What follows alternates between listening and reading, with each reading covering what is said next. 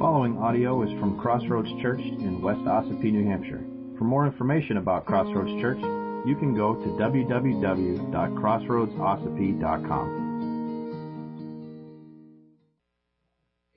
Good morning. Am I working? I'm working, okay. Do you ever wonder, how did I get here? That's a good question, too. Yeah. How did I get here? I don't have an answer, just a question. The Lord is my shepherd. I shall not want. He makes me lie down in green pastures. He leads me beside still waters. He restores my soul. He leads me in paths of righteousness for his name's sake. Even though I walk through the valley of the shadow of death, I will fear no evil, for you are with me.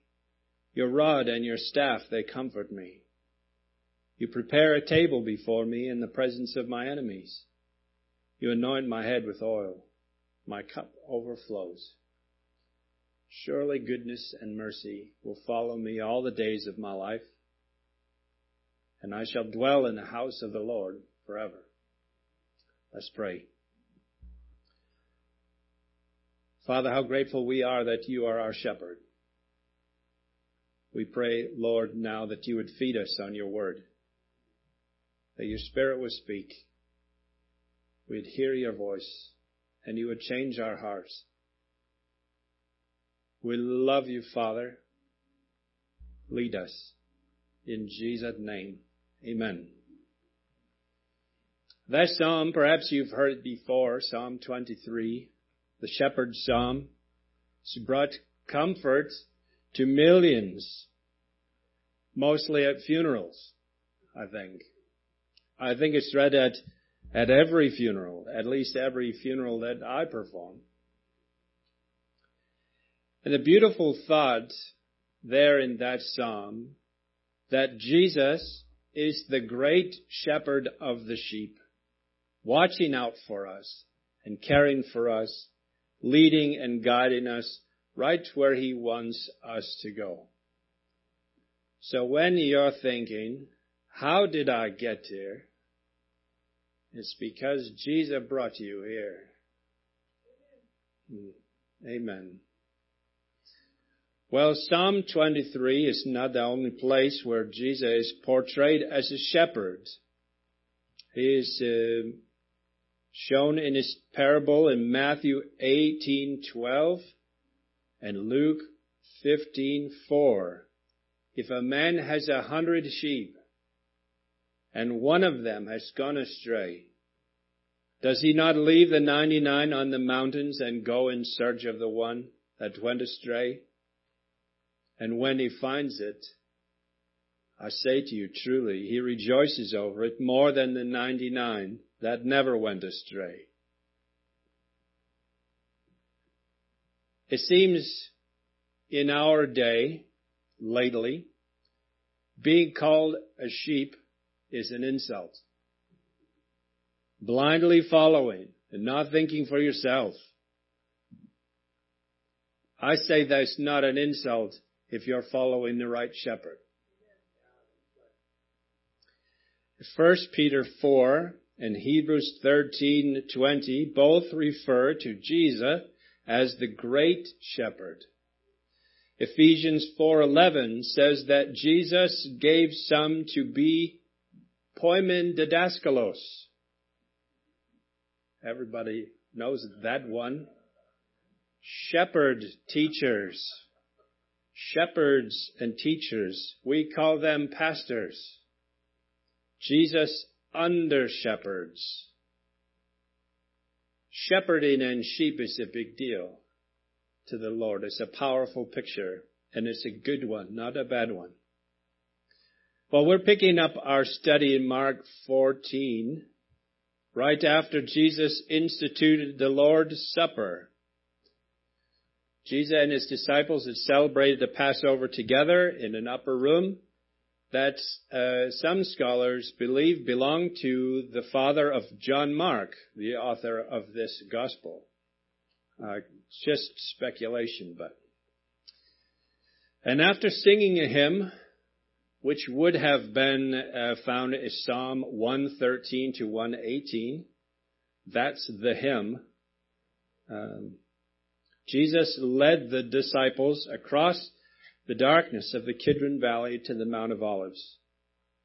This would have been around midnight that night, and it's on this walk through the night, through the valley, that we pick up in Mark 14:27 through 31, and that's page 851 in the Pew Bibles. And Jesus said to them, "You will all fall away, for it is written, I will strike the shepherd, and the sheep will be scattered. But after I am raised up, I will go before you to Galilee." Peter said to him, "Even though they all fall away, I will not." And Jesus said to him, "Truly I tell you, this very night, before the rooster crows twice, you will deny me 3 times. But he said emphatically, "If I must die with you, I will not deny you." And they all said the same.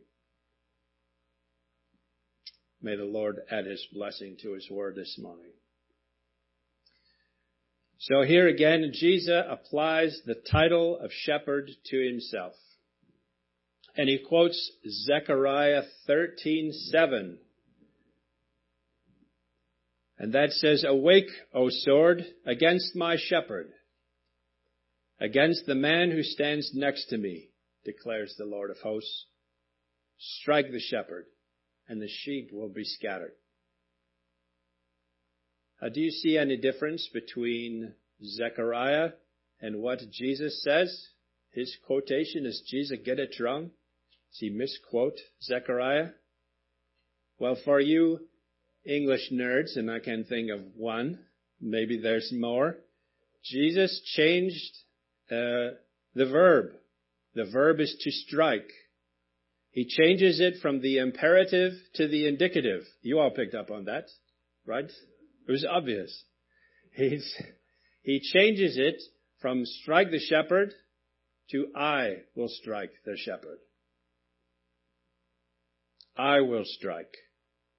It is the Lord of hosts himself that will strike the shepherd, and the sheep will scatter. This is important, because it's not the devil who strikes the shepherd. It's not the Sanhedrin that strikes the shepherd. It's not the Romans that strike the shepherd. It's the Lord of hosts himself. God, the Father, will strike the shepherd, Jesus, pouring out his wrath on him for us. Now, I don't know if the disciples knew their Old Testament well enough to notice the difference, but I'm sure that Jesus did. This was no accident. You can't explain this away and say, well, he said it in Greek and it was written in Hebrew, and whatever. No. The point is, Jesus' death was not a surprise to him. It was the plan from the beginning, as was his desertion by his friends. Strike the shepherd. I will strike the shepherd, and the sheep will be scattered. Jesus knew what was coming. But even here in our short text this morning, Jesus reminds his disciples that he will not be stricken for long. Verse 28 says, "But after I am raised up, I will go before you into Galilee." Jesus' role as the great shepherd would continue after his death and resurrection. And he promised to meet them back where it all started, in the backwoods of Galilee. Unfortunately, this promise from the great shepherd to his sheep fell on ears like sheep have. Stupid. Deaf ears. They were not listening. They missed the part about being raised up after being stricken. They only heard the part about strike the shepherd and the sheep will scatter. And they said, oh, no. No. Up steps Peter, leader of the idiots. Peter says to them, even though they all fall away, I will not. Well, you ever stop and think about this statement of Peter? Even though the rest of these guys are not strong enough, we all know which ones are the worst. Right, Jesus? You and me. They're not loyal enough. They're not courageous enough to stand with you. I will. I'm strong enough. I'll stay strong. I will not fall away. Sheep are stupid. We know Peter was not courageous in this statement. He was thoughtless. He didn't think about what was coming. He didn't know. How could he? Well, maybe because Jesus told him. Peter foolishly boasted because he was not wise enough to carefully examine himself. This is hubris. This is pride. This is wrong. He overestimated the strength of his will and the strength of his character, which Jesus responds to in verse 30. Truly, I tell you, this is how you know Jesus is serious. Not just the words are in red in your Bible. Truly, truly, verily, verily, I say unto thee, right? Listen, this is true. I tell you the truth, this very night, before the rooster crows twice, you will deny me 3 times. But Peter said emphatically, even if I must die with you, I will not deny you. And everybody else said the same thing.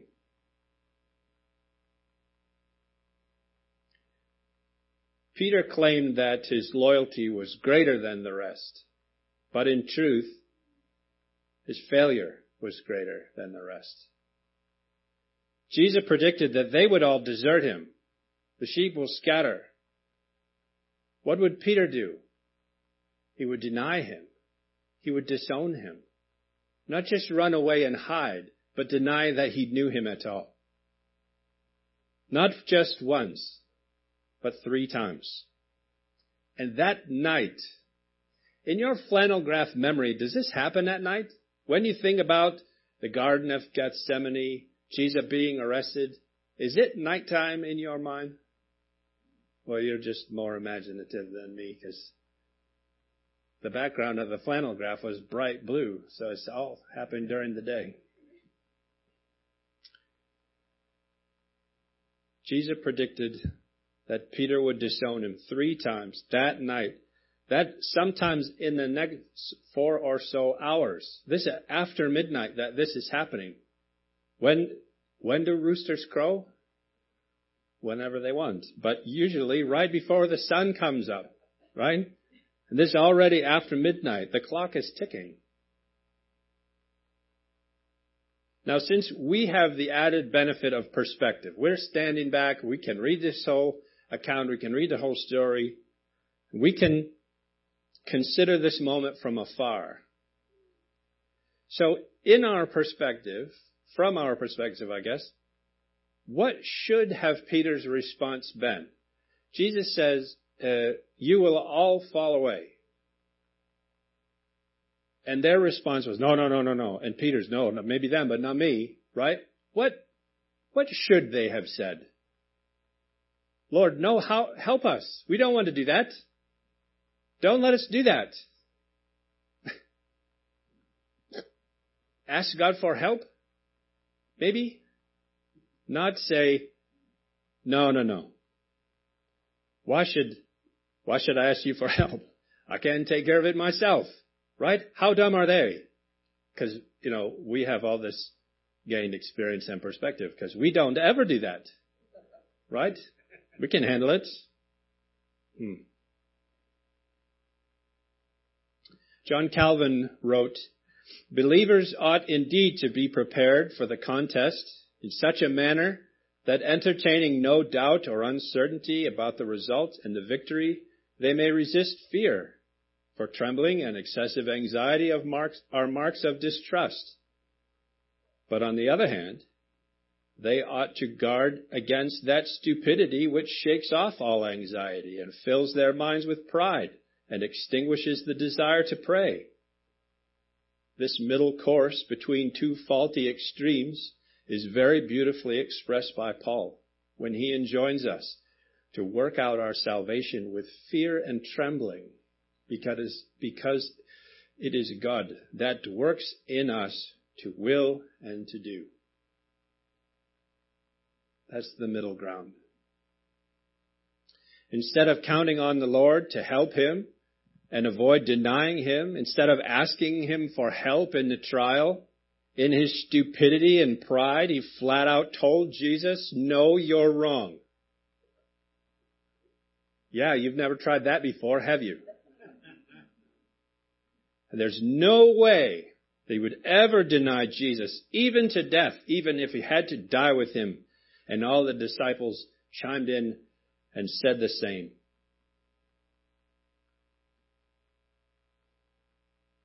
Now, as we have seen in our text, that it was the will of God to strike Jesus, the shepherd.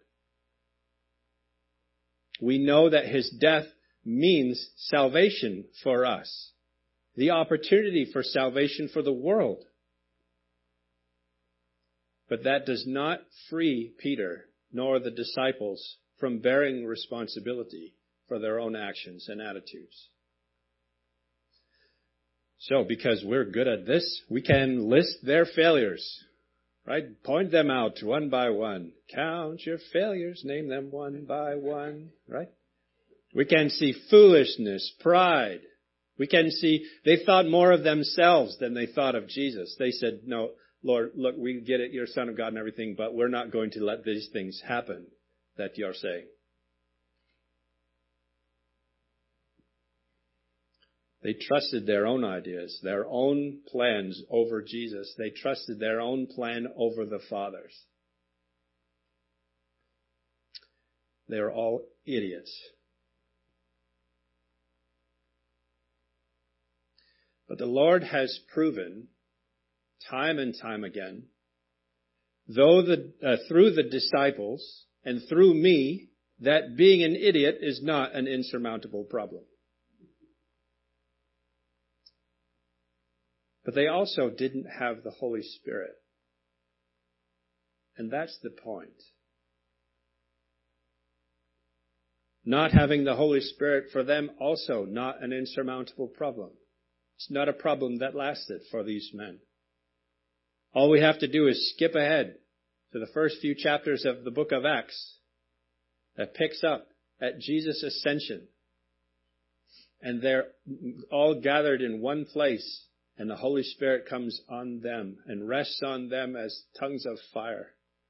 And they start preaching the good news in languages they did not know, native languages to other people in the city. They were filled with the Holy Spirit. That's how the Lord solves the problem. That's how the Lord solves the sin problem in the world. He takes care of it himself. That's how the Lord solves the idiot problem in the world. He takes care of it himself through the power of the Holy Spirit. And it's that solution I think we need to focus on. That's the point, the one point to this sermon. Peter and the other disciples at this point in the story did not have the Holy Spirit living in them. They had the advantage of being face to face with Jesus, yes, but to see what they did with that advantage, say, "No, you're wrong." They did not have the help of the Holy Spirit to help them overcome their weaknesses. I guess if you want to be more polite, you can say it that way, to overcome their weaknesses. And this is a weak point in Peter's life. This is a weak point in his testimony. His pride and his arrogance blinded him to the will of the Lord. Jesus said, I will strike the shepherd, and the sheep will scatter. You will all fall away. But Peter foolishly boasted of his own strength, which we will see failed him miserably.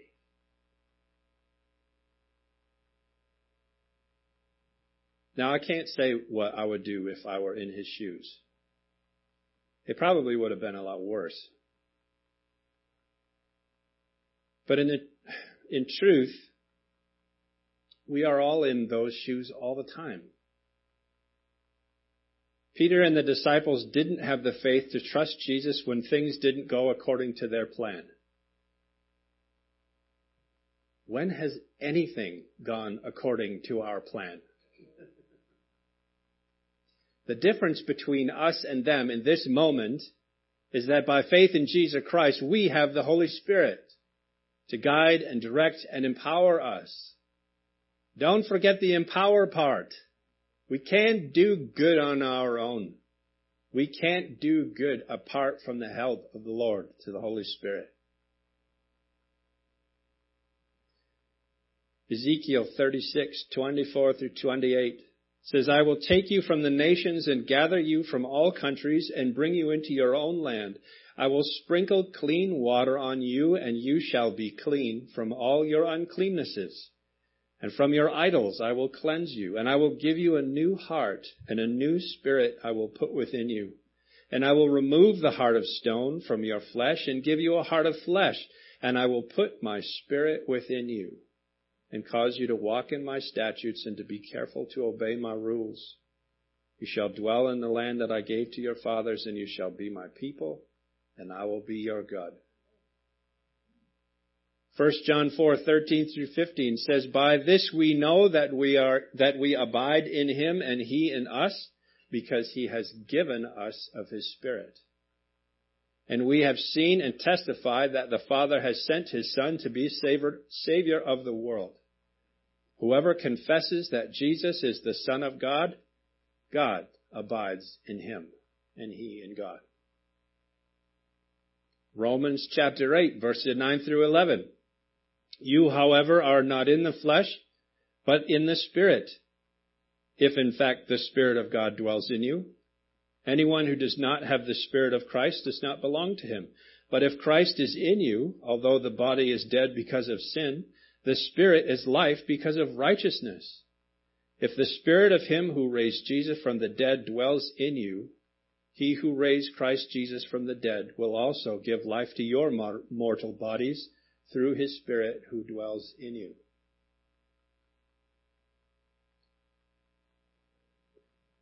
Where Peter failed, we, by the power of the Holy Spirit, can succeed. Where he foolishly boasted of his strength, we can trust the Lord in our weakness. I will read to you my favorite verse in the whole of Scripture. 2 Corinthians 10, 7-10. So to keep me from becoming conceited, a thorn was given me in the flesh. A messenger of Satan to harass me, to keep me from becoming conceited. 3 times I pleaded with the Lord about this, that it should leave me. But he said to me, my grace is sufficient for you, for my power is made perfect in weakness. Therefore I will boast all the more gladly of my weaknesses, so that the power of Christ may rest upon me. For the sake of Christ, then, I am content with weaknesses, insults, hardships, persecutions, and calamities. For when I am weak, I am strong. That's the power of the Holy Spirit. May every hardship, along with every victory, every twist in the road, along with every straightaway, teach us, even force us, to rely on the Holy Spirit. Amen? Amen. Let's pray.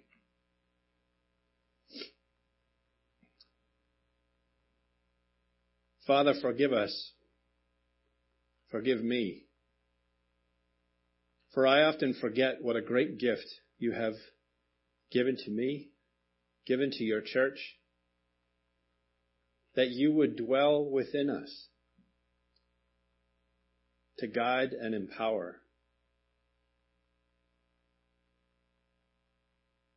Father, forgive us for letting our trust in you falter, for acting like Peter, boasting in our own strength and courage and loyalty, and insulting you by doing so.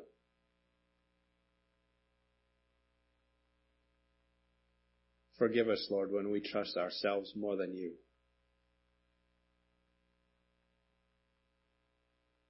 Father, may your Spirit well up within each one of us,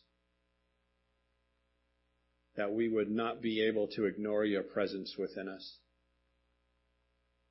Soften our hearts, Lord. Remove that heart of stone. Give us the heart of flesh. We may be attentive and attuned to your Spirit.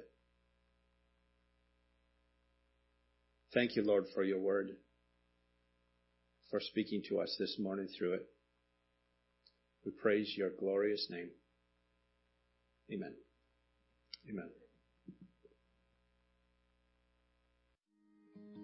If you would like to participate in the mission of Crossroads Church through financial support, checks can be mailed to Crossroads Church, Post Office Box 576, West Ossipee, New Hampshire, 03890.